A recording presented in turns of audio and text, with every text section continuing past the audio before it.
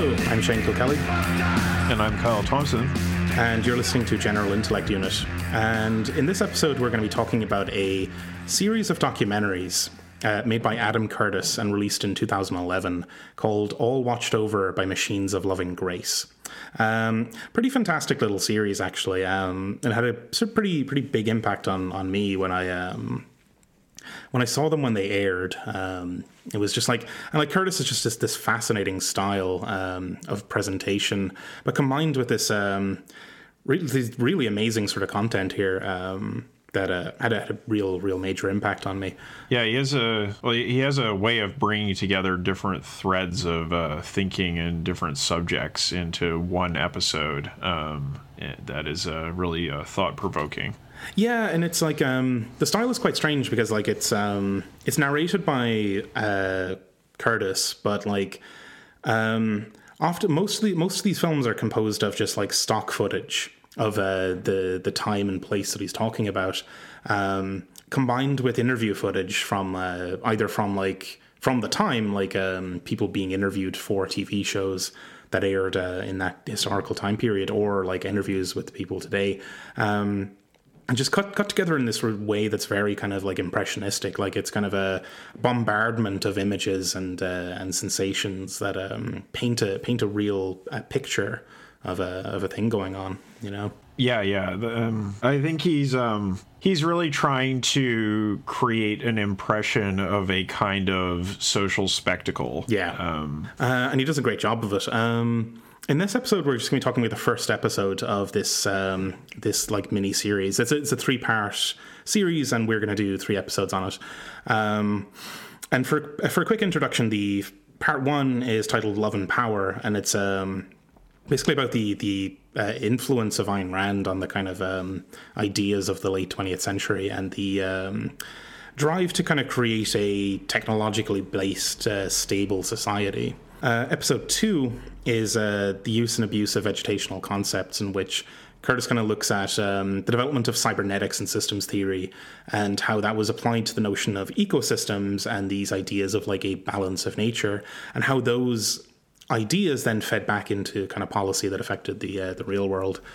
And then part 3 is the monkey and the machine and the machine and the monkey, which kind of looks at like selfish gene theory and a couple of other sort of world sort of events. And I think from what I recall is quite a bit darker in tone than the other 2. But for today, we're just on Love and Power, which opens with this kind of like really strong kind of note of this sequence of like images of computers and like early computers and like rapid fire cuts of visions of like screens and crowds and aeroplanes and just all these images of modernity cut to a rather nice soundtrack. And there's a text overlay which says that this is a story about the rise of the machines and how they made us believe we could create a stable world that would last forever. Yeah, it's powerful stuff. Yeah, and I feel like that goes for this episode, but also goes for the other 2 episodes in this mini-series as well. And I feel like all of these episodes kind of circulate around the work of Philip Mirowski. That you see the interest in systems theory, you see the interest in neoliberalism and finance, and also the interest in sort of the connection of these things to biological theories or theories of the human. So if you're interested in subsequent reading, there's plenty of it if you want to go check out Philip Mirowski's work. We're going to have to cover some of that on the show as well eventually. Yeah, probably some selections, because it makes for difficult reading. He's not a very light read, we'll say that much. Right. But the sort of after this kind of like rapid fire sequence of images, we get a kind of smash cut to 1950s New York with Ayn Rand being interviewed for a television show. And yeah, she's just kind of nuts. Like, it just sort of like, I always knew that this objectivism thing was absolute insanity anyway, but like seeing her on screen, like, just, and this like squirming kind of affectation, and like her kind of insistence that the only thing that ever had any influence on her was Aristotle, and everything else is entirely a creation of her own mind. It just really, I don't know. She just doesn't seem like a stable or kind of smart individual at all. Well, it's kind of an infamous statement that she made, right? That she just takes this kind of identity principle from Aristotle, and then that's the basis of her whole philosophy. And also her claims to originality for her philosophy, which are just absurd, because there's definitely some figures in Plato's dialogues that espouse more or less exactly the same philosophy that she does. So, I mean, this is hundreds and hundreds of years old. But, you know, the conviction with which she states her opinions can be attractive to some, I suppose. Yeah, I mean, they must be, but like, I don't know. It just doesn't seem sort of smart or compelling at all to me. You know, but her idea is this kind of notion of objectivism, in which human beings are essentially entirely alone in the universe, and they kind of have this moral imperative to free themselves from all forms of control, like political and religious, and especially from control by any other human being. Like, it's this like completely singular individualism. That's being kind of talked about there. Yeah, it's a kind of extremely individualist take on existentialism, right? Pretty much, yeah. And like her sort of way of writing about this was through fiction. She wrote two books, The Fountainhead and Atlas Shrugged. Both of them suck pretty bad, but in both the books, there's these like singularly heroic figures who are the like embodiment of these ideas, and they're surrounded by just grey worlds filled with these like completely worthless masses of human beings who contribute nothing, and these like heroic figures who contribute everything. And it's just like I'll confess, I tried to read Atlas Shrugged a good couple of years ago, and like I just absolutely could not get through it. It's such a fucking slog and such a dull, ugly book.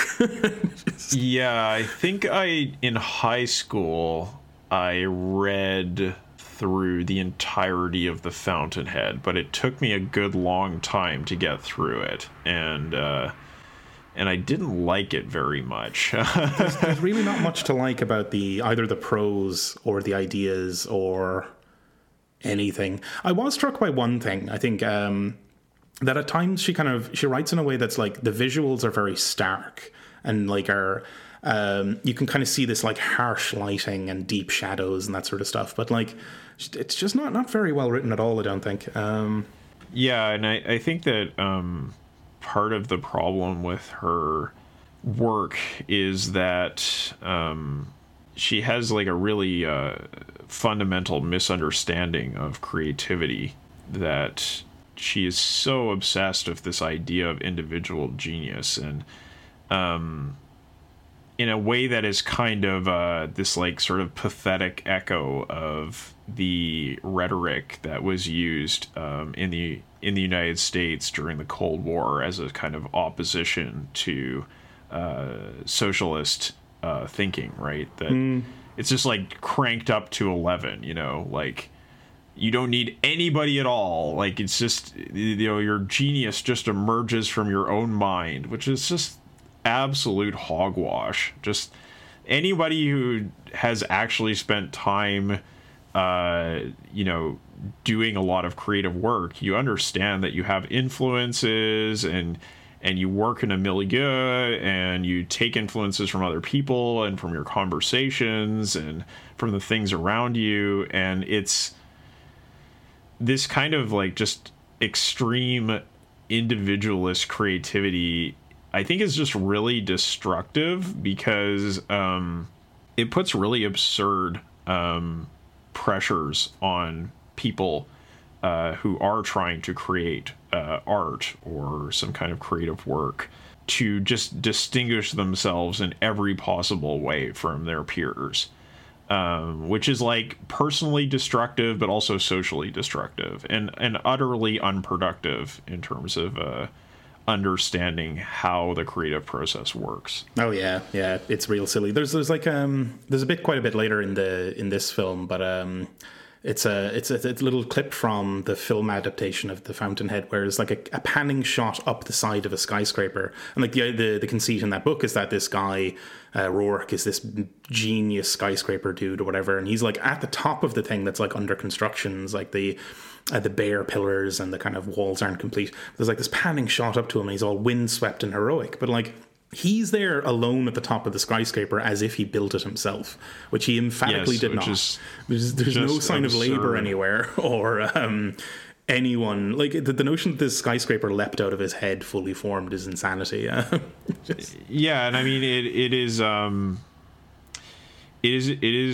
mad, and it is a kind of weird and twisted inversion of reality in capitalist society, right? That, like, you know, the managers and the directors and all these people are the only creators, and everyone else is parasites, right? It's this kind of weirdo, bizarro inversion of Marx's account of class society, but also it just, you know, getting to this point of Rourke up alone on the skyscraper there, like, just what does it mean, you know? Like, what are they even trying to say? It's just all so absurd. What am I meant to take from that? Like, why am I meant to give a shit about this fucking guy with his like shirt on the top of a skyscraper? Like, what's the lesson from that? And you know, there's that other character in The Fountainhead, the sort of like mediocrity, right? Like the failure, the foil character for Rourke, right? And he's like he compromises with the masses, and his creative vision is diminished. And then I just remember that one scene where it's like after his career has failed and he's been utterly destroyed by Rourke's manly vigor, then he tries to like paint a painting, and he's just like, and or it's not him, but it's the narrator of the book who is like, you know, it's like he picked up the brush and tried to paint, but it was too late. His whole life had been squandered.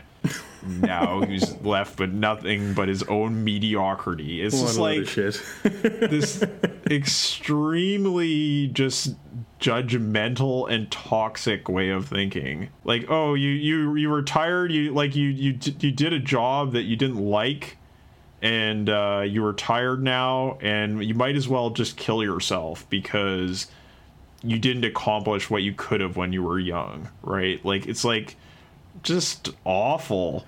It's real teenage edgelord kind of stuff. It's like, it's no surprise that like it's like 19-year-old fedora dickheads who get into this kind of thing. But like, so like, as we're laughing our asses off here at how fucking stupid this stuff is. But like, Rand's ideas were seen in the 50s as being fucking silly as well, and mad. Or, well, not so much silly as just crazy, and like people kind of had seen that like greed had caused economic chaos in the past, and that like the role of politics was seen to be to manage and control the desires of the individual, which was like the exact opposite of what Rand was going for, where the individual desires should be utterly unleashed, and like it is not only that they should be free to act on those desires, but it is a moral imperative to. Yeah, it's the only rational thing to do, right? And this word will come up again, rational, which is like, I'm starting to really hate that fucking word, because it's like our sort of popular conception of rationality and reason is that it's like an attribute, that it's a thing you have. But I think in actuality, it's more like a hat that you put it on and you're wearing the rational hat, and you get to tell people that you are rational now because of the hat. You know, it's like, and we'll see it later that like Rand even believes that her own kind of mad emotional outbursts are rational, like, and so does everyone else who gets into this kind of stuff. It's absolutely crazy. But like, Rand keeps writing, and a group of followers coalesces around her, who all believed in this kind of mad vision of a world where everyone was completely free. And we get kind of a bit of an interview with Barbara Brandon, who describes her kind of like early meetings with Ayn Rand, and being really taken in by this sort of character. This like, and she was aware that like it was a once in a lifetime thing. She was never going to meet anyone as impressive as Ayn Rand ever again. And like I can see it, right? Like I can kind of like the exuberance, even like the exuberance with which she describes his encounters is like it is infectious. Like even through the lens of the camera. Yeah, and sometimes you meet people with charisma, that are just, it's kind of intoxicating just to be in their presence, and your senses sort of desert you, and you have to be really on your guard around people like that. But obviously she was kind of taken in, I'm afraid. Yeah. But like, unfortunately, the rest of the country was basically taken in as well, because we're then brought 40 years later to Silicon Valley, and a time in which Rand's novels had become incredibly popular in the United States. And there's this line about like there being the two most influential books in the country were the Bible and Atlas Shrugged. And this is especially heavy influence on the entrepreneurs of Silicon Valley, who all seemed to like see themselves as manifestations of these Randian hero characters. We get some interviews with like Silicon Valley types who were, and again, the exuberance off of these people is incredible as well. They were like really, really into it and genuinely saw themselves as Randian heroes. Yeah, I think the sort of the big one is like John McCaskey, right? Yeah, I think he's the guy who's interviewed. Yeah, he's just like, I was a Randian hero. He just looks like such an asshole. Yeah, like just really convinced of it. And I mean, here's the thing, right? Is that we were talking about this example about the skyscraper that Rourke is standing on top of, and it's kind of a imperfect example, because obviously there are many construction workers and so on who put their labor into constructing that skyscraper. But in the case of software, it was much easier to delude yourself into thinking that this was the solitary product of your mind, right? Because it could be in some cases. Like you could, in fact, like write novel software from scratch. Well, I mean, you could, but I mean, you're still participating in the general intellect, right? Absolutely. Yeah. It's and like, you didn't make the computer is obviously the process of thousands upon thousands of people, right? So it's.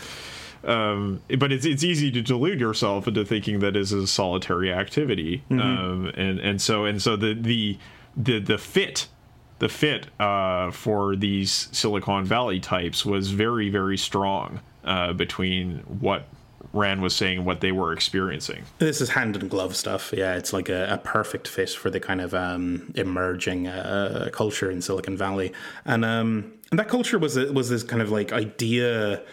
That computers could turn everyone into Randian heroes, that and you could basically have a society where political control wouldn't actually be necessary, because networks of computers would create a spontaneous order without central control.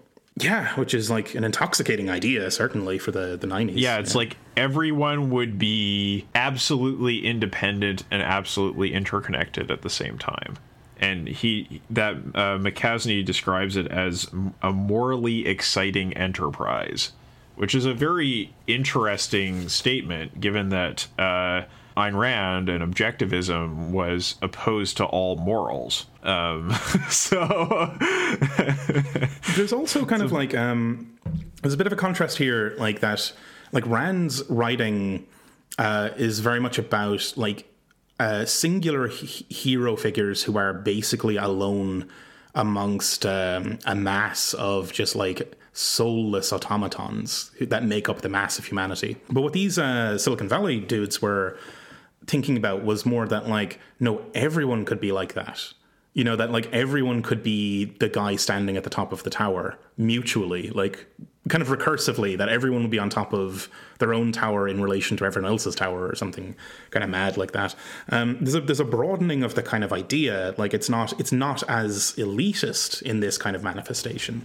Yeah, in the initial manifestation, I think it was somewhat democratically minded, and you can kind of see it in, like, if you think about what it means to have your own YouTube channel, right? Which would have been something that like these people would have just been like dreaming about as like this would be just a fantastic and unbelievable thing, right? Like, you know, this is something that would have fired these people up, was like everybody could have their own TV channel, right? And yeah, at that time that would have been plausibly something quite democratic and revolutionary, because, you know, there was kind of like, well, at that time I guess you were probably getting into like 50 channels on TV or something, but it's nothing compared to what we have now, right? And so those kinds of dreams of accessibility and the ability to express yourself to the whole world, I think did kind of present that possibility in their minds of, yeah, everybody being their own Rourke, standing on top of their own skyscraper and being acknowledged by everybody for their greatness. Yeah, I think there's it's a really obviously very enticing idea, and I think it's not wrong either. That like, yeah, it's actually really cool to have this kind of like accessibility to technology. But like, I think the thing that a word is coming up here that'll be repeated throughout the whole sort of show. Stable. The idea was that like there would be the feedback loops in this network would create a spontaneous stability, and you would have a world filled with Randian beings who were free to follow their own desires and would also be entirely stable, which feels like a contradiction. Yeah, no, it is. It's like we talked about in the Californian ideology episode that these are contradictory ideas held together by ideological glue, right? So it's what they want is a world of absolute dynamism and absolute stability at the same time that it is absolutely individualistic and also absolutely interconnected. They just want 100 on every possible scale, you know? Yeah. Like, and there are no trade-offs because the digital age is here, the new economy is here, the information age is here, the millennium is coming, right? That was the mentality. Yeah, and like it was all seen to be like utterly novel, and like that like life was going to be qualitatively and quantitatively vastly different after this transition. So yeah, there was no sort of like thought given at all to like those contradictions or like even potential downsides of what this would mean in practice, you know, which is like something that like I've started to read Brain of the Firm by Stafford Beer, and that's one of the things he gets to quite early, is that like a thing that often sinks these kind of like adventurous enterprises is that the people embarking on them completely fail to work through the systemic consequences of their actions. Yes. That's very obvious here, that there was just no thought given to the consequences. Obvious in our previous episode and also obvious here. Yeah. There's a theme developing. Yes. But yeah, there's an interesting section here where one Lauren Carpenter, sort of a tech bro in the 90s, puts together a sort of a demonstration of these ideas where he invites an audience into a big cavern or something with a big old screen in front of them and like paddles under each their seats, and like the paddles have red and blue sort of stuff on them, red and green on each side. And they tell the audience nothing initially, but the audience start playing with the paddles, and they figure, oh, if I turn, there's red and green dots up on the screen. If I turn my paddle red, I can see my dot turn red and that sort of stuff. So that's kind of like the crowd then starts playing with this and like, you know, creating patterns on the screen and such, which is all pretty cool. And there's like nice footage of this, but they then play a bit of a game with the crowd where they project Pong onto the screen, the game with the two paddles and the ball, and like the audience is split down the middle such that everyone on the left controls the left paddle and the right and such, but that if they show green, their paddle goes to the top of the screen, and if they show red, it goes down. And what it like there does seem to be a spontaneous sort of order emerging from this like chaos, that like the audience does manage to successfully play rounds of Pong, and you could see this like just joy through the crowd as people are like figuring this out, and like it's tremendous. Yeah, it really is. It's amazing. It's incredible because the audience is exerting fine motor control over the motion of the paddle. Yeah.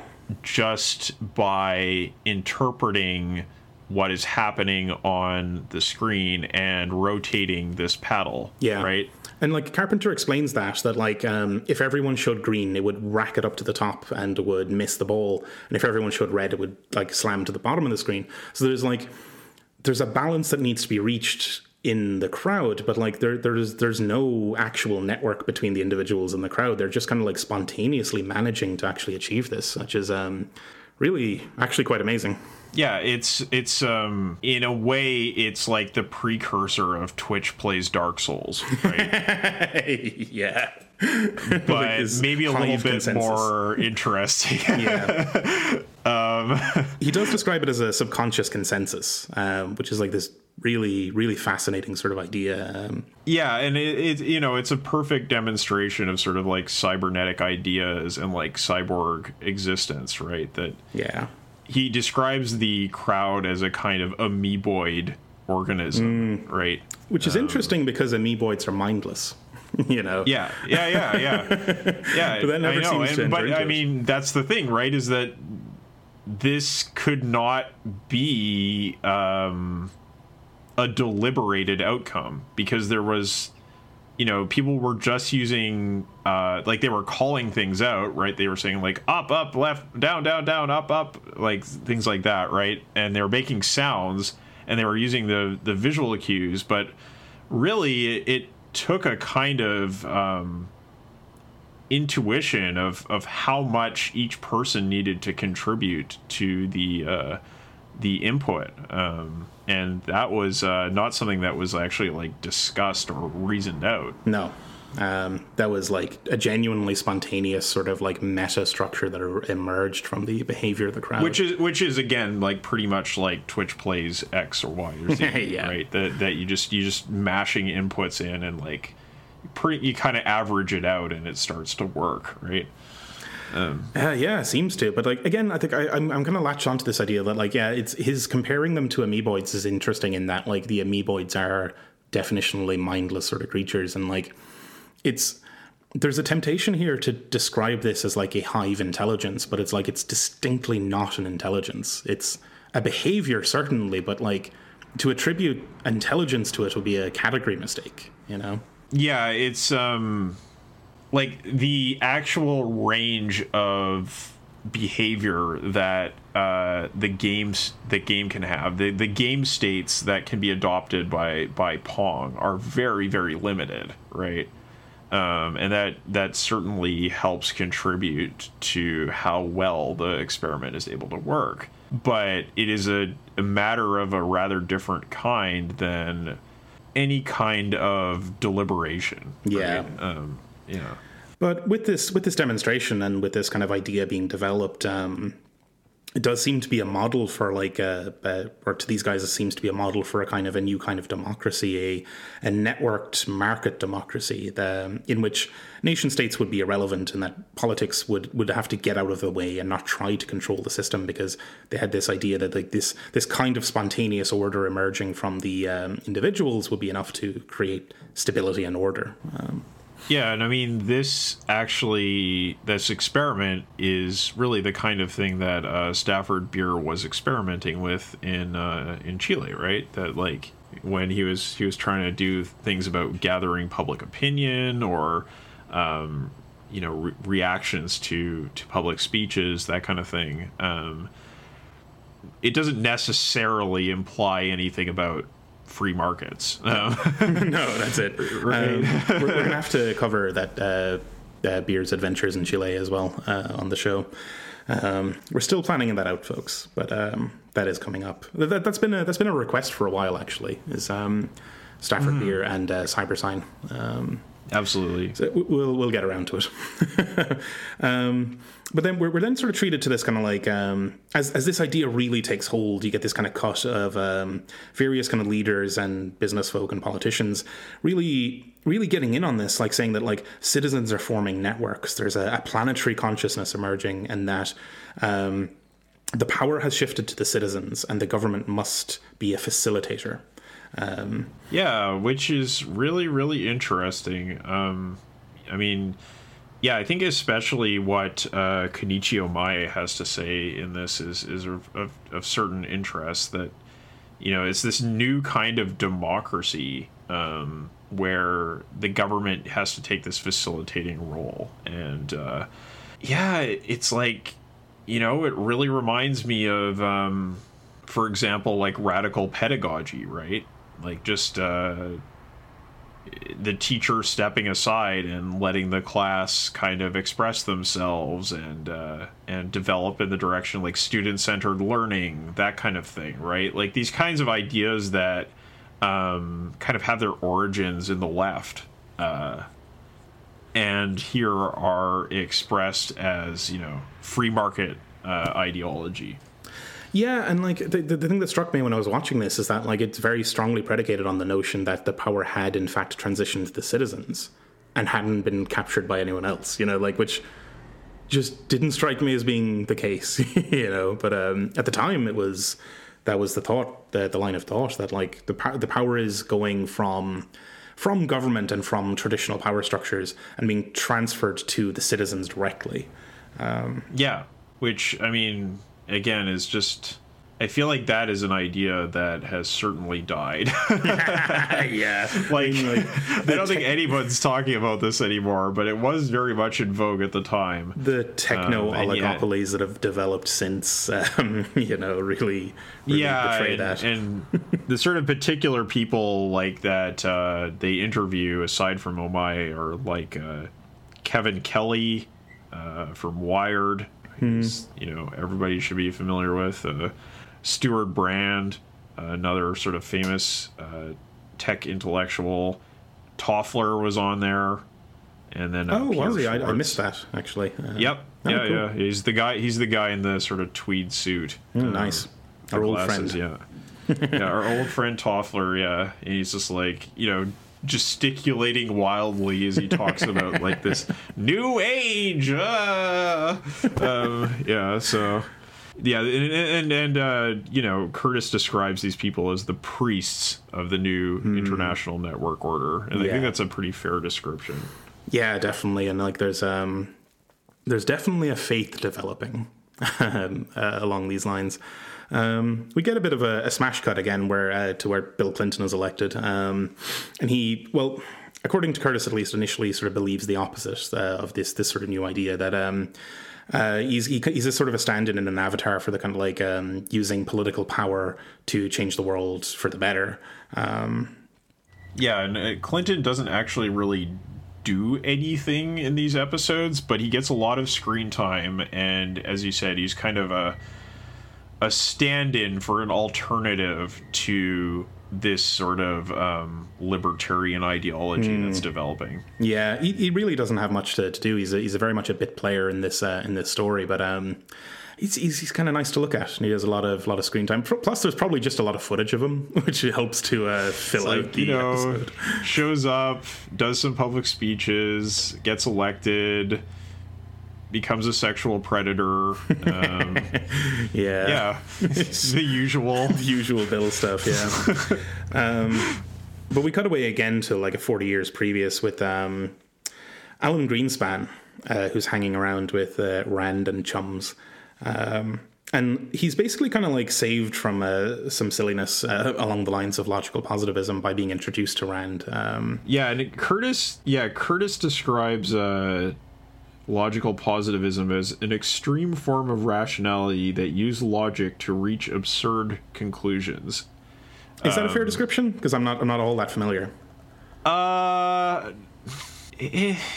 Like, I mean, I think, you know, you can have these kind of reductio absurdum arguments that you can make in any kind of philosophy, but I think the thing that's notable about logical positivism is that it's I mean, it means a lot of different things depending on who you're talking about and what time period you're talking about. The term itself is really pretty flexible. But one thing that's really characteristic of logical positivism is that it is an anti-foundationalist philosophy.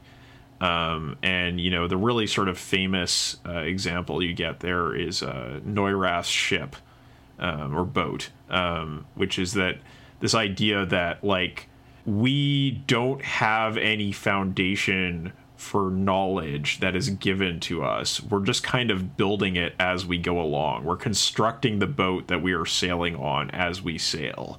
And I think that this idea of anti-foundationalism can be taken, which in a way that I think is not really warranted, but which Alan Greenspan did, to just kind of this place of like nihilist absurdism, right? That like, well, I don't know if I exist, and I don't know if you exist, and I don't know if anything exists, and does anything matter? And like, you know, there's no foundation for anything, so what is the meaning of anything, right? It's just very, very sort of like a morally lost individual. And certainly you get a lot of examples of philosophers that are kind of connected into this analytic tradition, who find themselves sort of unmoored from life because they are so caught up in this kind of logical, mathematical, linguistic analysis. You know, there's the famous story of like Bertrand Russell's sort of deep despair that he fell into, and then how he had to try to kind of claw his way out of that by sort of getting in touch with humanity again. So I think it can go in that direction, but it's certainly not where it started or what the kind of general thrust of it was. Right. But Greenspan does seem to have fallen into that kind of trap, though, and that's like how he's introduced to Rand to kind of rescue him from that. He's introduced by Nathaniel Branden, who was what was at the time the husband of Barbara Branden, who we met earlier. He's introduced to the Collective, as they call themselves, who meet every... what a fucking name. But they meet every Saturday. They thought they were being clever, but actually they were just describing facts. Yeah. It's just... yeah, it's like, it's weird that they couldn't come up with a better term for this. I mean, they were like, "Oh, haha! Well, we are all radical individuals. However, we meet, and therefore we are collective. How very clever!" Yes, yeah. And I mean, the reality is they were a collective. It's like actually just an accurate description of what their group entailed, although their self-image was completely at odds with that. But it's the earliest crack we're going to see in the facade here, and there's going to be more of them. But they meet every Saturday to read through the manuscript for Atlas Shrugged and to kind of catch up on what Rand has been writing this week. And Greenspan loves the book, absolutely loves it.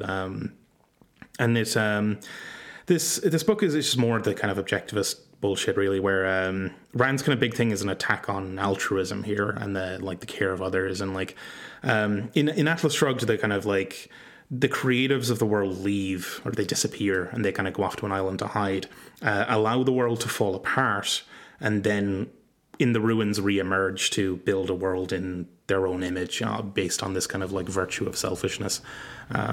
Yeah, it's like, what if the tech bros, but also Noah's Ark? Yeah.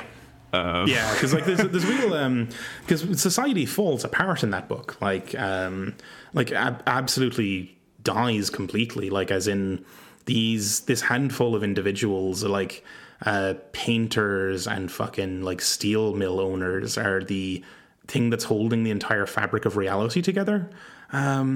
What a strange book. It's this kind of perverse inversion of socialist thinking, right? Like, instead of like the general strike, it is like the most particular strike. Yeah, it's and I mean, capital strikes are a thing that happen all the time when, like, you know, you get a socialist government in power, then the bankers go, well, what if we just took away all your money? Yeah. And I mean, that's the thing that absolutely does happen, but it doesn't happen in the way that Ayn Rand describes here. It's a much more sort of diffuse thing, and there's no like artists involved. It's just, you know, it's interesting that she had to include artists in amongst the industrial magnates and the finance guys because she herself was an artist, like a writer. Like because otherwise she'd be excluded from the group, you know. Right. It's this kind of like Prometheanism that, like, I think it's a little bit hard to say why exactly capitalists factor into Rand's sort of like elite, right? Like, what do they really contribute, right? Like, they don't really have a creative vision necessarily, but it's this kind of developing cult of the entrepreneur, where like by assigning capital to making things, by making investment decisions, you are altering the fabric of reality, right? And that's kind of where they see this harmony between the idea of creative work and capitalist investment. Yeah, and so like that's kind of what's going to bridge it into the real world, really. And that like Greenspan and the rest of the group see themselves as kind of like revolutionaries or like models for this kind of new kind of world that they were sure was coming. The totally free society. And in 1992, Greenspan visits Clinton because he's the head of the Federal Reserve now, and starts to kick off this revolution. And he sort of like, the way it's framed in the film is that like Greenspan convinces Clinton that his election promises for like heightened government spending were impossible or unreasonable, and that like if he was to follow through on them, the economy would spiral out of control. So he convinces Clinton to instead cut spending, and to if he does that, interest rates will go down and the markets will boom. Right. And so, you know, this is the sort of Clinton side of the Clinton-Blair turn of social democracy towards wholesale embracing of neoliberalism. But, you know, really the history of this kind of policy goes back further, right? You can trace it back all the way to Carter. So it's in this documentary, you can kind of see Curtis saying that Greenspan had some kind of incredible persuasive power, that he was able to just get Clinton to about face. But if you actually look at the preceding decades of history, you can see that like there were a number of events and intellectual trends and economic trends that would have made Clinton amenable to the idea, right? Like it wasn't Greenspan's incredible charisma. I don't think it was more just that's kind of the way that the wind was blowing, and Tony Blair did not have Alan Greenspan whispering into his ear on a regular basis, but still pursued a very similar course of action. Yeah, I suspect what's happening here is that it's kind of for the sake of the narrative, and that like Clinton's supposed original position is a stand-in for the public perception of what his original position would have been. That there is something of a turn, but it's not necessarily within Clinton himself. There's but anyway, it's also just like it's a 15-second segment in the film, and this film is only an hour as well, which is kind of like I can imagine it being cut very tightly to absolutely. It's just that Clinton has a kind of outsized importance in this episode compared to what he actually does. So wanted to kind of bring it up because he's a silent presence. Yeah, he's definitely there in the background, but doesn't have that much agency in this story at all. So these policies are enacted, and there is a boom, and there's a sense that this time it's going to be different. That like And one of the reasons it's going to be different is that the computers are going to bring stability. And this will be the end of the kind of boom and bust cycles that had plagued the world until this point. Yeah, and like the banks kind of like were now using the computers coming out of the kind of tech industry to build models and predict risk and this sort of thing. And I think that sort of creates this illusion of zero risk lending, that they could be much more adventurous with their lending, and the computers would figure out the computers would make it risk-free, essentially, for them. Yeah, there was sort of a combination of deregulation of the financial sector with the networking of the financial sector. And then on top of that, you had the addition of this kind of algorithmic trading. And one of the really sort of notable things about this period of time was just like even the way that trading was done began to become more and more computerized, whereas it previously was much more the sort of traders in the pit shouting out buy sell orders, right? There's a really interesting article about the transition at the Chicago Board of Trade, I believe it is, from the old way of trading to the new computerized way of trading. And just super interesting ethnography that kind of captures this groundswell and this change in the world of finance that was happening at that time. Yeah, so like this is a time of profound change, and like it all looks really rosy from this kind of perspective. And even though the way it's presented in the film is this kind of like very heartening and kind of warm presentation, there's this belief that like America had entered a completely new age of stability, which would be called the new economy. But yeah, and we get a bit of an interview with Stephen Roach, yeah, basically that like the whole mechanic here was that these people believed that the massive increase in productivity growth from information technology would allow this boom to keep going forever. Like they believed that they were at the very beginning of a huge acceleration point. Right. It was basically like the being at the start of a new industrial revolution was the way that this was being talked about. And it wasn't exactly clear where the productivity growth was going to come from. Computers. But they're you cool. assumed if you just computerized enough industries, it was bound to be enormous. And there was some of that sort of thinking about the conquest of matter, that we kind of talked about in a previous episode, that you were somehow like drawing productivity out of the very ether, like the celestial spheres. It's very very contrary to labor theory of value. This is like just like it's quite interesting because a lot of the time the implementation of these computing technologies in the production process was designed to crush unions and actually just like drive down wages. But there was this idea that, like there was going to be this magic productivity dividend that would come with computing, and which really never materialized. No. And that's but before we get on to that point, there's like quite a nice little line here from Roach where it's seen to be the rising tide that lifts any and all boats, even if there's no water in the ocean. That gives you a bit of a feeling for just how optimistic this kind of this time was. But like the productivity growth didn't show up. Like, and Greenspan was worried. He was looking at the numbers and seeing basically no increase in productivity growth, even with the computerization. But profits were, as reported, were climbing and climbing and climbing, and it became very clear to Greenspan that something was badly wrong. And he said it. He said that like it looks like the markets are overvalued and we're in a dangerous speculative bubble, for which he catches just monumental amounts of shit from everyone. The famous term was irrational exuberance. He didn't use the term bubble. He said irrational exuberance. Yeah. But him pointing that out was seen to be ruining the fun, right?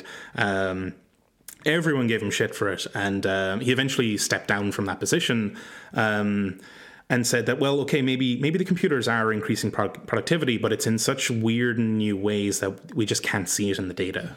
It can't even be measured because it's so new. It's like the kind of thing where in the Cold War, when the Yanks were spying on the Soviets, and they were like doing flyovers of the countryside looking for like weapons and aircraft manufacturing facilities, and they found nothing. But the conclusion they drew from it was like, oh my god, their technology is so advanced you can't even see it. Yeah. Everything is cloaked. They have like cloaking devices everywhere. It's like a fucking weird way of thinking. But yeah, so like, I mean, Greenspan visits Clinton to sell the lie, and the boom continues, and all this exuberance continues to climb in its irrationality. And it sort of looks like, to an observer, as if this kind of age of, market power where politics wouldn't be relevant, it looks like that's actually arrived. Yeah, you've got the massive economic dynamism combined with perfect stability. And yeah, you've basically like eliminated the contradictions of capitalism. But of course they hadn't. But we'll be back to that because they take a bit of a cut back to Rand and a bit back further in time, who's becoming quite lonely, and she kind of turns to Nathaniel Brandon, the kind of like he's the kind of head of the collective, really, and proposes an affair. But the way she sort of describes this, or the way it's described on her behalf, is kind of weird in that like she sees it as a perfectly rational thing to do, as in like even her emotions are rational in her estimation, right? Like that this affair is just the most rational thing they could possibly do, and he like convinces her of it. And we also get to talk to like Barbara Brandon, who like, and again, the cracks in the facade are starting to develop here, where Barbara Brandon does say that like she was aware of how lonely Rand had been and how hard life had been for her, and that like she says like if I could push a button and make her happy, I would do it. And then, that's altruism, right? Like, and she's like, yeah, it is, absolutely. Like, even the inner circle can't live up to this standard. It's exactly, it's insane, and it's like it's a complete inversion of what Rand was saying was the case, right? So she was saying that this relationship was purely rational based on their mutual virtues, right? But the reality was that his wife, Nathaniel's wife, was allowing this relationship to occur without protest because she was taking pity on Rand, which in Rand's estimation is just cause for contempt. Yeah. Right. And pity is weakness. Pity is evil. You know. Yeah, and like it's like it's not a good philosophy, and it's not a good basis for much of anything. But these ideas have already spread to most of America, and by extension are starting to spread to the rest of the world. Because like by 1997, the American boom is reshaping the entire world, and it's kind of spreading overseas, and particularly spreading to Southeast Asia, where these kind of like economists and bankers, they sort of believed that the way towards a global economic stability was to just allow for the free flow of capital across the world. And they'd set up this little experiment in Southeast Asia with South Korea, Thailand, and a few other countries had like bowed to American pressure and allowed all restrictions to be taken down and for Western capital to flood in. Yeah, there's a huge boom in FDI that happened, or foreign direct investment that happened in these countries.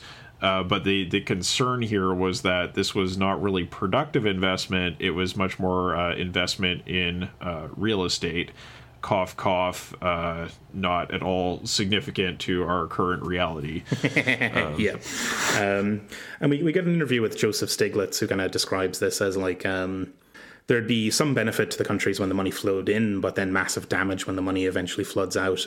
This kind of migratory capital system is starting to form. And at this point in time, we're still in a world where this could be cause for concern, as opposed to just being the way that the world works. Yeah, like right? This is taken like for granted. Now it's just like, oh, of course, there's massive real estate speculation across the entire globe. I mean, that's normal. I mean, that's just that's how you do things. That's just how we live now. But yeah, it was novel at the time, and there were people pushing back against it, including Stiglitz, and he was in charge of the Council of Economic Advisors, and they were trying to warn Clinton of this and try to kind of like get him to walk back from some of the kind of worst of these excesses. But we're getting shut out by the Secretary of the Treasury, Robert Rubin, who had been at Goldman Sachs before and was basically the kind of a finance stooge embedded in the heart of the American administration. It's like, you mean to say there is a revolving door between finance and regulation? Oh my God! Surely not. Surely not. But yeah, and like these, the good guys are being shut out here. Really, the like Stiglitz and co, who are trying to kind of warn against this stuff, are just being kind of blocked. And this is really sort of strange, right? That like the Treasury are kind of like directing or deciding who gets sort of access to the president, even from like other departments that are supposed to be, part of the administration. But at the same time, people were starting to realize that like these computer networks and systems and such had not, in fact, distributed power. They had simply shifted it around and like concentrated it in new forms, such as like finance capital. And the techno-utopians were also starting to realize that their side of the equation, the World Wide Web, was not in fact a new democracy. It was something kind of much stranger and just like hadn't had that utopian vision just hadn't actually come true. There's a discussion about how people will sort of eagerly confess their personal information, their emotions to the internet, and it becomes a commodity. Yeah, so this is Carmen Hermosillo, who's a hacker that was kind of deeply embedded in this kind of stuff, who eventually turned and sort of realized that this was all kind of bullshit, and that people were pouring their heart and soul out onto the internet and were basically commodifying themselves because their data ended up being owned by these corporations, and then that data and those kind of like outpourings were then being essentially sold on as commodities, as entertainment. And it's very reminiscent of that sort of famous thing where when Mark Zuckerberg first started the Facebook at Harvard, he couldn't believe that people were just giving away all their personal information to him, right? Like, it's just like, they just give it away. Like, I just have all their information. Like, why? I don't get it, but I'm gonna run with it, you know? Yeah. She has a kind of a wonderful, there's a direct quotation from her in this film where cyberspace is a black hole and it absorbs energy and personality and then represents it as an emotional spectacle.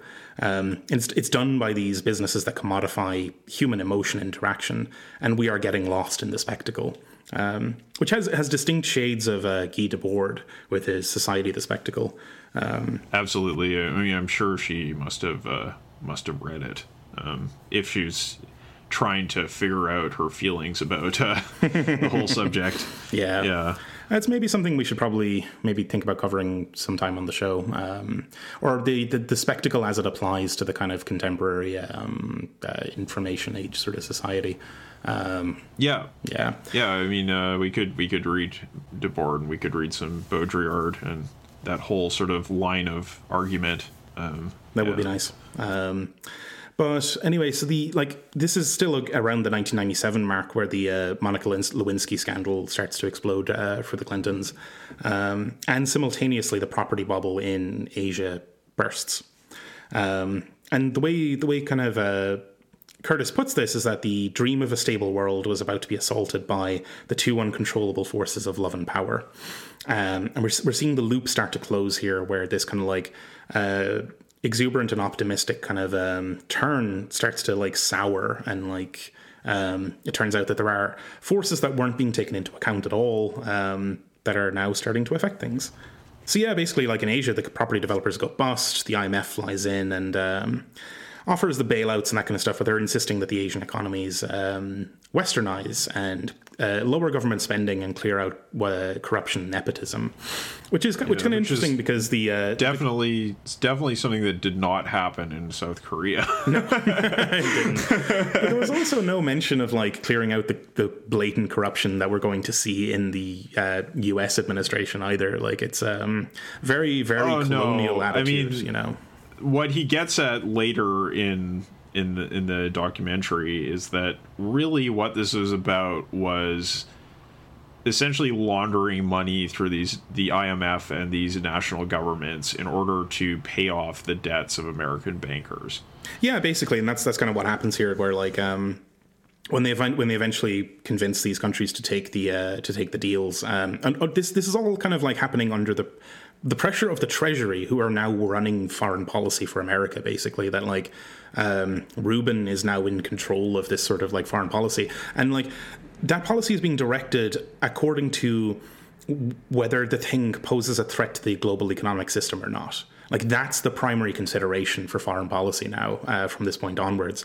And the sort of core example that he points to is Rubin's actions against the Suharto regime, and the ways that Rubin kind of used the levers of American foreign policy power in order to force Suharto to accept the IMF restructuring package that they imposed on the country, which led to mass unemployment, economic collapse, religious and ethnic violence. You name it, going down the list. Lots of major problems, and he's just totally nonplussed about what happened, right, in the interview that they have with him. Yeah, he's it's really unpleasant figure to look at in those kind of interviews, because like he doesn't seem swayed by that at all. But like for each of these countries, the Indonesia, Thailand, South Korea, and so on, when they take the IMF packages, there's a brief period of stability and then an immediate collapse into like anarchy and like economic kind of hardship that hadn't been seen since the 1930s with the Great Depression. Right. And this is, pretty much, it prefigures what happened to Greece during the Eurozone crisis. The approach that the Troika took to Greece was pretty much identical to what Rubin did to Indonesia, where it was German banks being bailed out instead of American ones for the most part. Yeah, there's a real repetition here in these kind of like these two periods, like the circa 1997 and then circa 2007. But like what's happening here is that the bailouts are being used to rescue the Western investors. Like as soon as the bailout money is received, it's given to the investors and they evacuate immediately, which just tanks the economy and leaves the actual taxpayers and the citizens of those countries holding the bag for that fucking bailout, which like hasn't done, like that whole cycle of accepting the investment in the first place and allowing the speculative bubble to blow up and then the collapse, like doesn't leave them better off than they were before. Like it's kind of like, I don't know, like is it possible to even argue that this is actually a good thing in total, like for these countries? I don't think so, but I don't know. No. It's pretty grim. That is a thing that like a lot of neolib sort of apologists will come up with, though, that like this kind of neo-colonial sort of interference in these countries is like on balance actually good for them or something, some fucking bizarre kind of arguments along those lines. Having your unemployment rate shoot through the fucking roof and ethnic conflict fucking inflame in your country and like buildings on fire as far as the eye can fucking see, it's clearly a wonderful fucking state of affairs, and like we should all thank our neoliberal overlords for granting us that fucking clemency, Just go ask the people of Greece if they're feeling like things are really looking up these days. Yeah. And this whole thing about leaving the actual debt in the hands of the taxpayers is something that has continued to happen on a massive scale. And it's really when you analyze the actual flows of value that are happening, it's really a form of primitive accumulation. This is a way of basically using force to get capital. Yeah. And what a hell of force, a lot of force they have. That like this has the backing of the United States as a nation state to like ensure that it happens. And again, like foreign policy is from this point onwards being directed by the Treasury.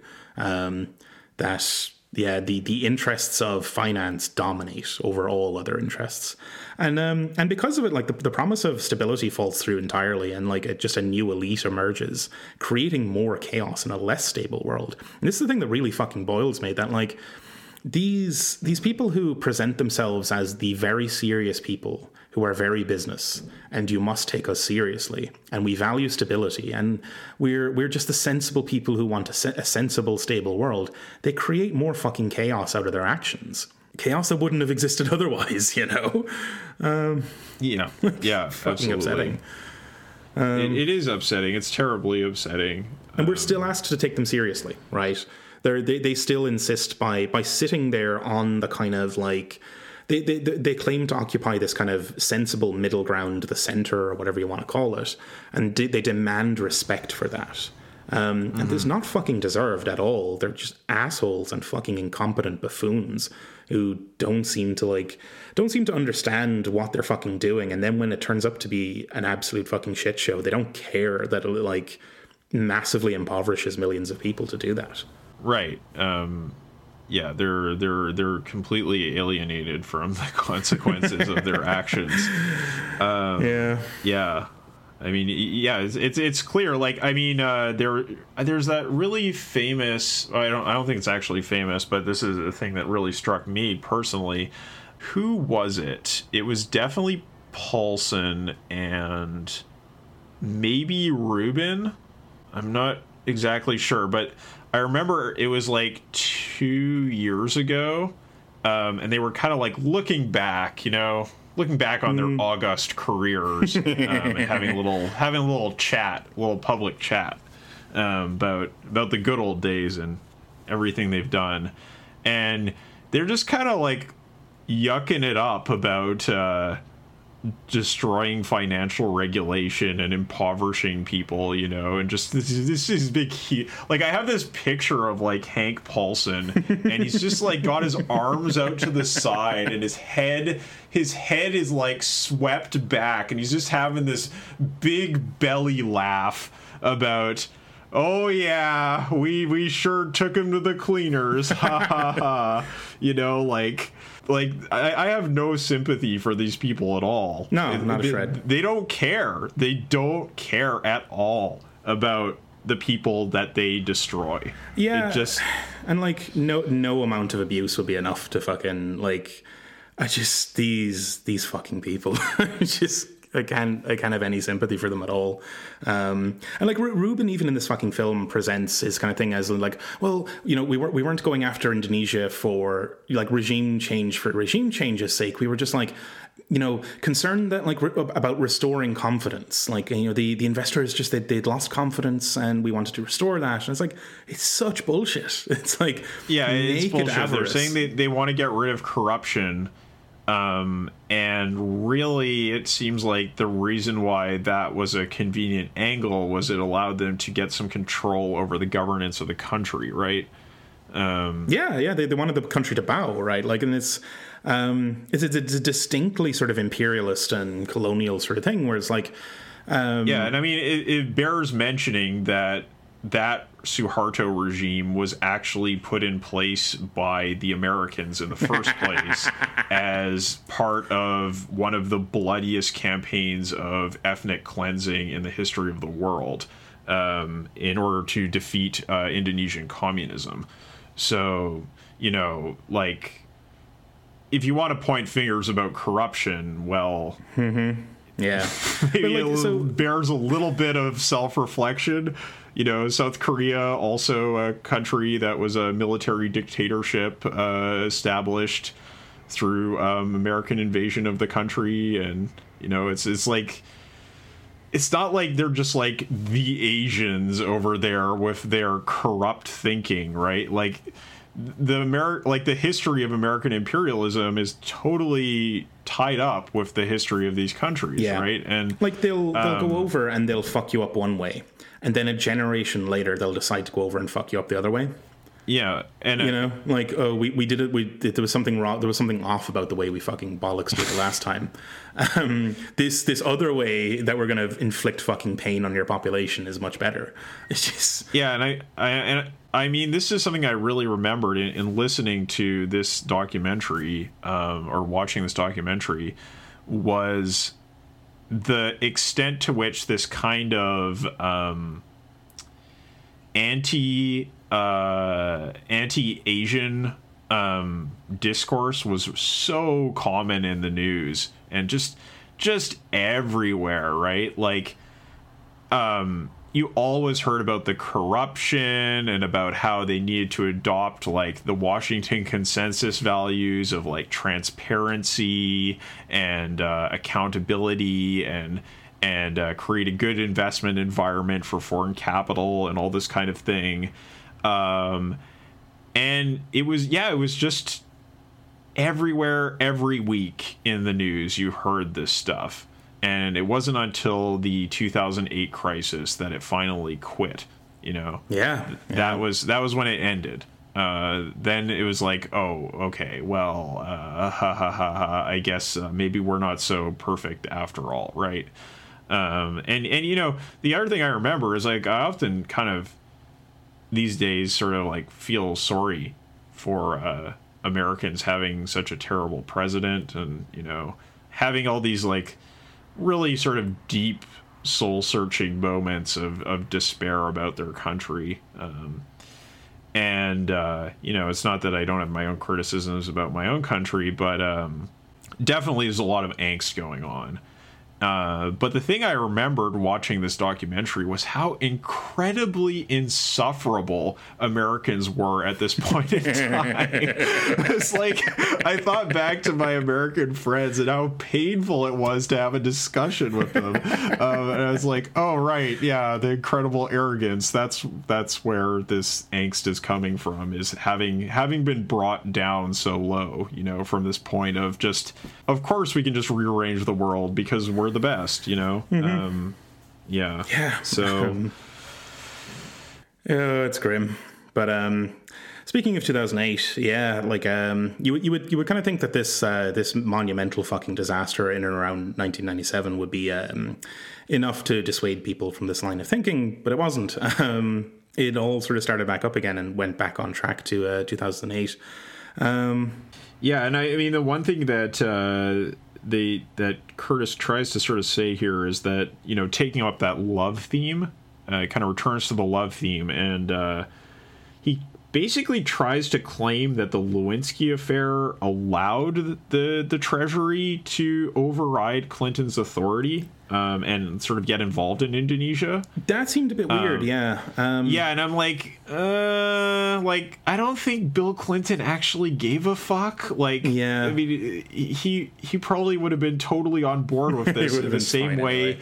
He was totally on board with what the Clinton Foundation got up to in Haiti. You know, like later on, like he's not the person that Curtis makes him out to be in this documentary. He's really not, no. But I mean, it's like, yeah, the way it's put is that like the Lewinsky scandal was draining the president's attention and that sort of stuff. But yeah, I think you're right. Like, it would have just played out this way anyway. He would have just handed the fucking reins to the Treasury in it anyway. But the next sort of world historical event to kind of come along here in the film is 9/11, in which there's this sort of moment in which everyone thought that everything had changed, but then it very suddenly didn't, and the system returned to normal. And this is Greenspan's doing, where in reaction, Greenspan cuts interest rates and wants to kind of achieve stability via stimulated consumer spending. And there is this like a flood of cheap money, but then there's no inflation, which is the usual thing that follows this sort of stuff. But instead of inflation, there was just a consumer boom, and it did seem stable again. Yeah, and what a weird moment this was, right? That, you know, 9/11 happened, and I mean, I've seen that footage in the documentary like 10 million times, and I'm sure everybody has, but I hadn't seen it in a while, and kind of like looking back at it, it's like, wow, this is just unbelievable. It's monumental. It's like, yeah. It's like I mean, Baudrillard, like, this was before Baudrillard died, and he kind of famously wrote a book, or like a short essay, sort of saying that, like, it was something to the effect of essentially that, like, Americans had gone and created all these disaster movies, these Hollywood disaster movies, and then, like, somehow they managed to make it real, that, like, this was, like, it's indistinguishable, right? Like, you can't tell apart what was happening in New York at that time and the scenes you would normally see in a disaster movie. It's just amazing. It's still amazing to think about. To think about the World Trade Center going down. Like, it's just, like, unfathomable, It's truly crazy.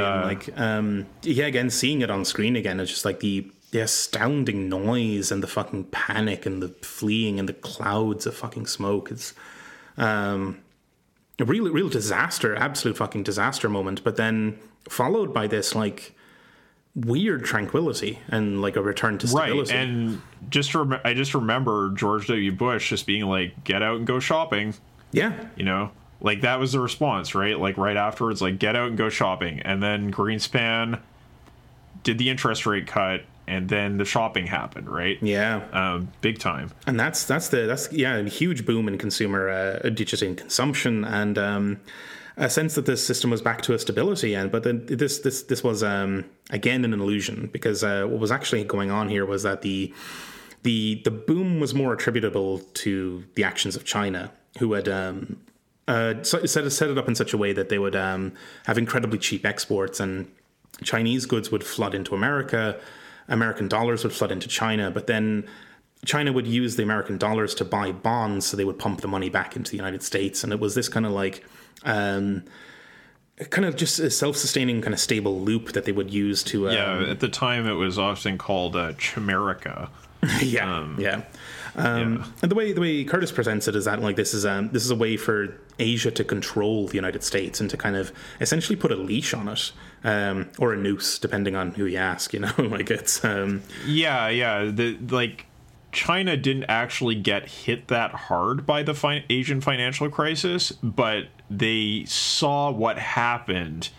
And they were like, that's not going to happen to us. Yeah. Right. Yeah. And so they very deliberately created a strategy to manage and limit and manipulate foreign investment in such a way that they could avoid being destroyed by Wall Street capital in the way that these other countries had been.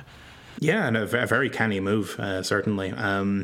And the availability of the cheap money now in flooding back into the United States creates another orgy of lending, where the banks are lending out to the least creditworthy individuals and so on. And right, so it's notable that people often call the crisis of the early 2000s the 2008 crisis, but the crisis actually started in 2007, but it started in the subprime loan sector for lending to minorities, and especially to black people. And that's where this kind of money was going. It was going to the populations inside America that were marginalized and impoverished, and it's described in this documentary as like a third world developing country within America's own borders. Yeah, which is a wonderful way to put it. And there's like trillions of dollars being recycled into this internal third world economy. Yeah, and like the banks are again relying on the computers, right, to stabilize this thing. They believe that the presence of the computers means that the loans are without risk. The model will get it right. parade of articles at this time about financial innovation and how it justified ever increasing CEO bonuses. And part of it was regulatory innovation, quote unquote, but part of it was also the actual software products that were being deployed here. Yeah, which was Excel. By and large, it was Excel. I mean, it's like, the auto trading and all that kind of thing, but, really. Yeah. I like to believe that this stuff is nowhere near as sophisticated as it actually claims to be. Having seen how the sausage is made in many cases, I'm like, oh no, this is... what you think is a fantastic AI system is actually a for loop. It's held together with a string and bits duct of tape. pearl. Yeah. But yeah, this collapses in 2007, 2008. And they're, Greenspan and Clinton and Blair and Brown, their visions turned out to be absolute fucking nonsense. The stable market democracy was bullshit. It instead generated chaos and instability around the world and eventually brought that chaos back into the capitalist core itself. And just wiped out value all over the fucking place in the United States and Europe. Yeah, and again, they mobilized for bailouts. And like the bailouts happen, the money is used immediately to pay off the finance sector, and the economies all kind of stagnate or collapse. And then that sort of like Greenspan-esque policy of zero interest rates was continued in such a way that it pretty much encouraged the real estate bubble that we find ourselves in right now, and the massive increase in wealth inequality that we find ourselves in, and also notably the massive impoverishment of African Americans. Oh yeah, that's the one that doesn't get much airtime. It's only started to get brought up. I wonder why. Yeah, because it's almost as if they're not seen to be important in that society. I don't know. But yeah, like it's fucking devastating stuff, and like had a disproportionate impact on people of color in the United States. Yeah. Bad shit all around. It really, really did. And I mean, it's exactly as they describe it, right? A third world within the United States' own borders, and so treated exactly like that. The thing that like disproportionately wiped out wealth for black families in the United States was that those like sort of white middle upper class families tended to have their like assets in stocks and so on.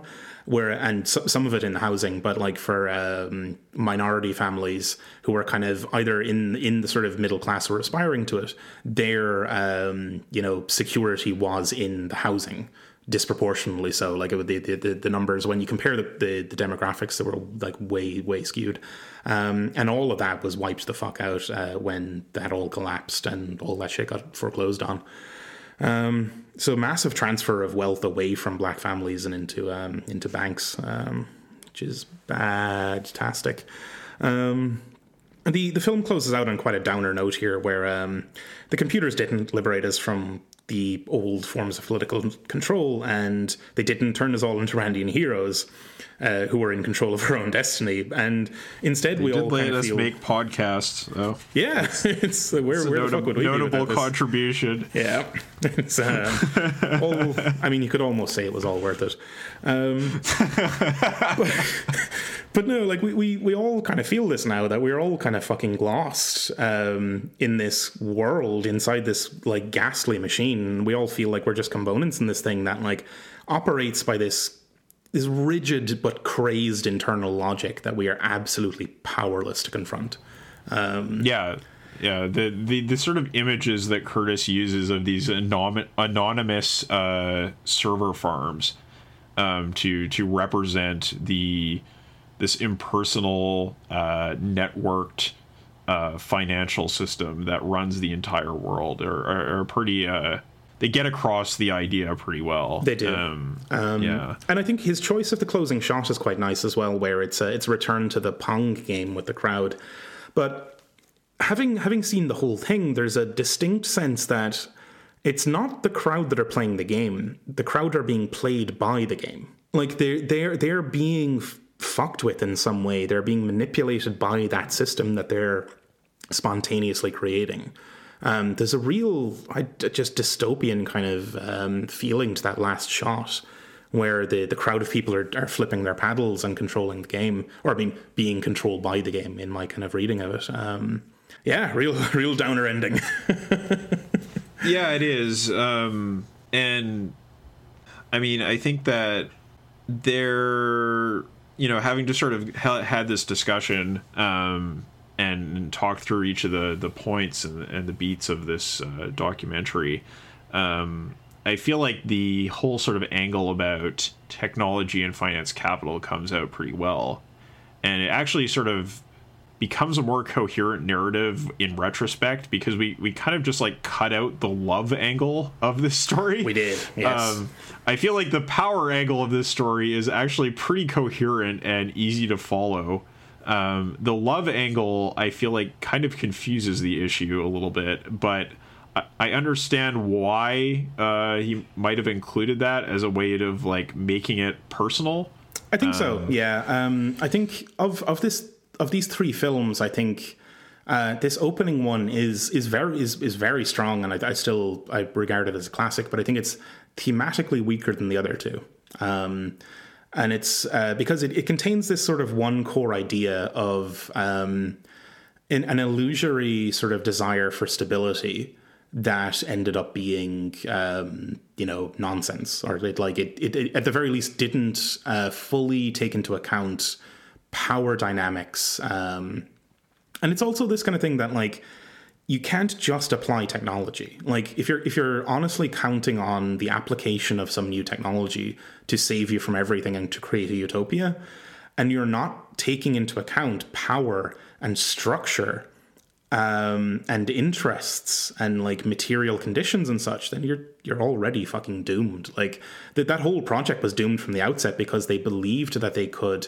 transcend power by simply plugging in a bunch of routers and computers. Like, and the sort of noteworthy thing here is that the people who did this suffered no consequences at all. Oh no, of course not. Why would they? They just got richer. Yeah. Right.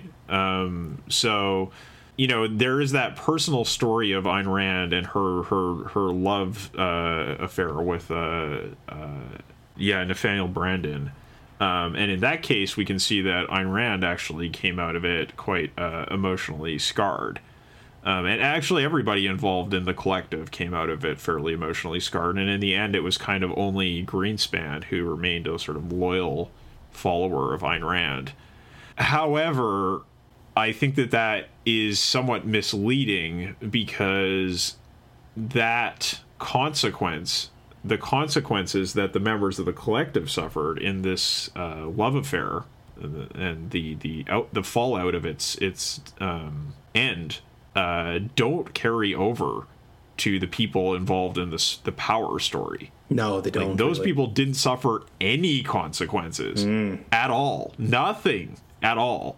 Like, Bush didn't do anything to crack down. Obama didn't do anything to crack down. Nothing was done. Everybody just got stinking rich. Yeah.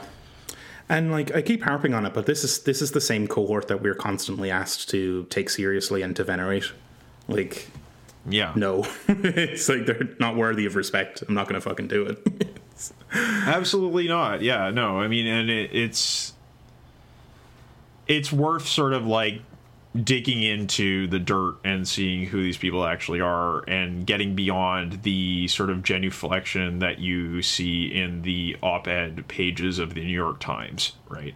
But the point that Curtis raises about this kind of faceless system of social control and so-called stability, it's almost as though you took the Goss Planner figure in Red Plenty and made it into a machine, Yeah, almost as if the cyberneticians, the budget of pain is allocated. That's the one. But yeah, it does bear like striking resemblance to the desires that were in Red Plenty. the desire for a mechanized economy that would be. I mean, I suppose in this story they don't really harp on the rational bit as much, but that would be sort of intrinsically liberating, and the feedback in the network would take care of everything. There's a lot of that in there, yeah. Yeah, and I mean, I think in future episodes we will get into that. Yes. And talk about the relationship of socialism and neoclassical economics to this kind of neoliberal ideology that was the sort of market side of this story, because Curtis doesn't really get into that here. He talks about Wall Street as like actual people with power, and he talks about Silicon Valley ideology, but he doesn't talk as much about this sort of free market ideology that was all pervasive at that time. And there is a lot to be discussed there. Yeah, I kind of suspect actually for this film that because it's crammed into an hour and it has to fit that kind of BBC format. I wonder what the original script looked like, because one thing that's notably missing is the .com crash. And I wouldn't because I think we mentioned it in the pre-show, but the Silicon Valley guys are only really involved for the very first quarter of this film, and they don't come up again. But I wouldn't have been surprised to learn that like the original script had them kind of like being tied back in with the .com crash immediately before 9/11, you know. Because Enron gets a mention, but the .com bubble doesn't. No. Pretty. I think this is a good film. Like, I'm really looking forward to getting on to the next two, because I think I do remember them being stronger even than this one. Yeah, that's also my memory, my recollection that the particularly the second episode had a very deep impact on me, and it left a real impression. And I'm looking forward to taking a look at that. And I think, we've talked a little bit about this sort of dilemma of political action in the face of a system. And that's really what we're going to get into in the next episode. So maybe we'll just save our final thoughts for then. Yeah, or for like a wrap up at the very end. Yeah, absolutely.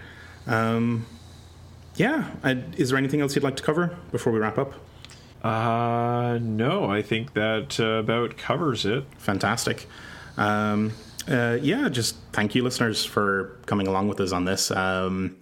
If you like this episode, we've obviously got two more coming up that'll finish off the series, and we'll probably then afterwards figure out what we're going to do next. But I think we're going to be expanding on these themes, as Kyle said, and trying to, I guess in the totality, we'd kind of like to, with the show, explore kind of all the various ways in which the intersection of kind of like technology and politics has failed in the past, in order to kind of put forward some sort of more positive ideas later that like kind of try to identify what the underlying wrongness in all these kind of occurrences was. And I think the sort of notable thing in the trajectory of this show is that we started out with the idea of kind of looking at socialism and technology and looking at a critique of Silicon Valley, right? But as we have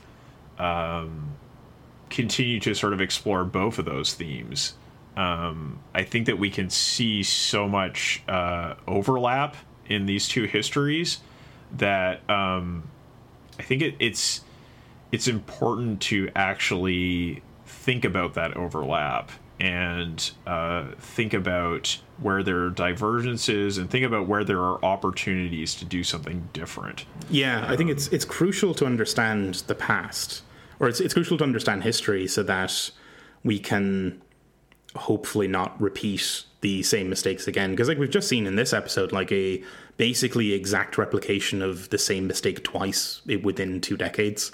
And like it's like, especially if we're going to have any chance of like surviving this climate apocalypse that's coming within this century, we're going to need some kind of like technological communism. Like it's going to be a fusion of both technological prowess and political and social organization that gets us through this long, dark night, if we can get through it.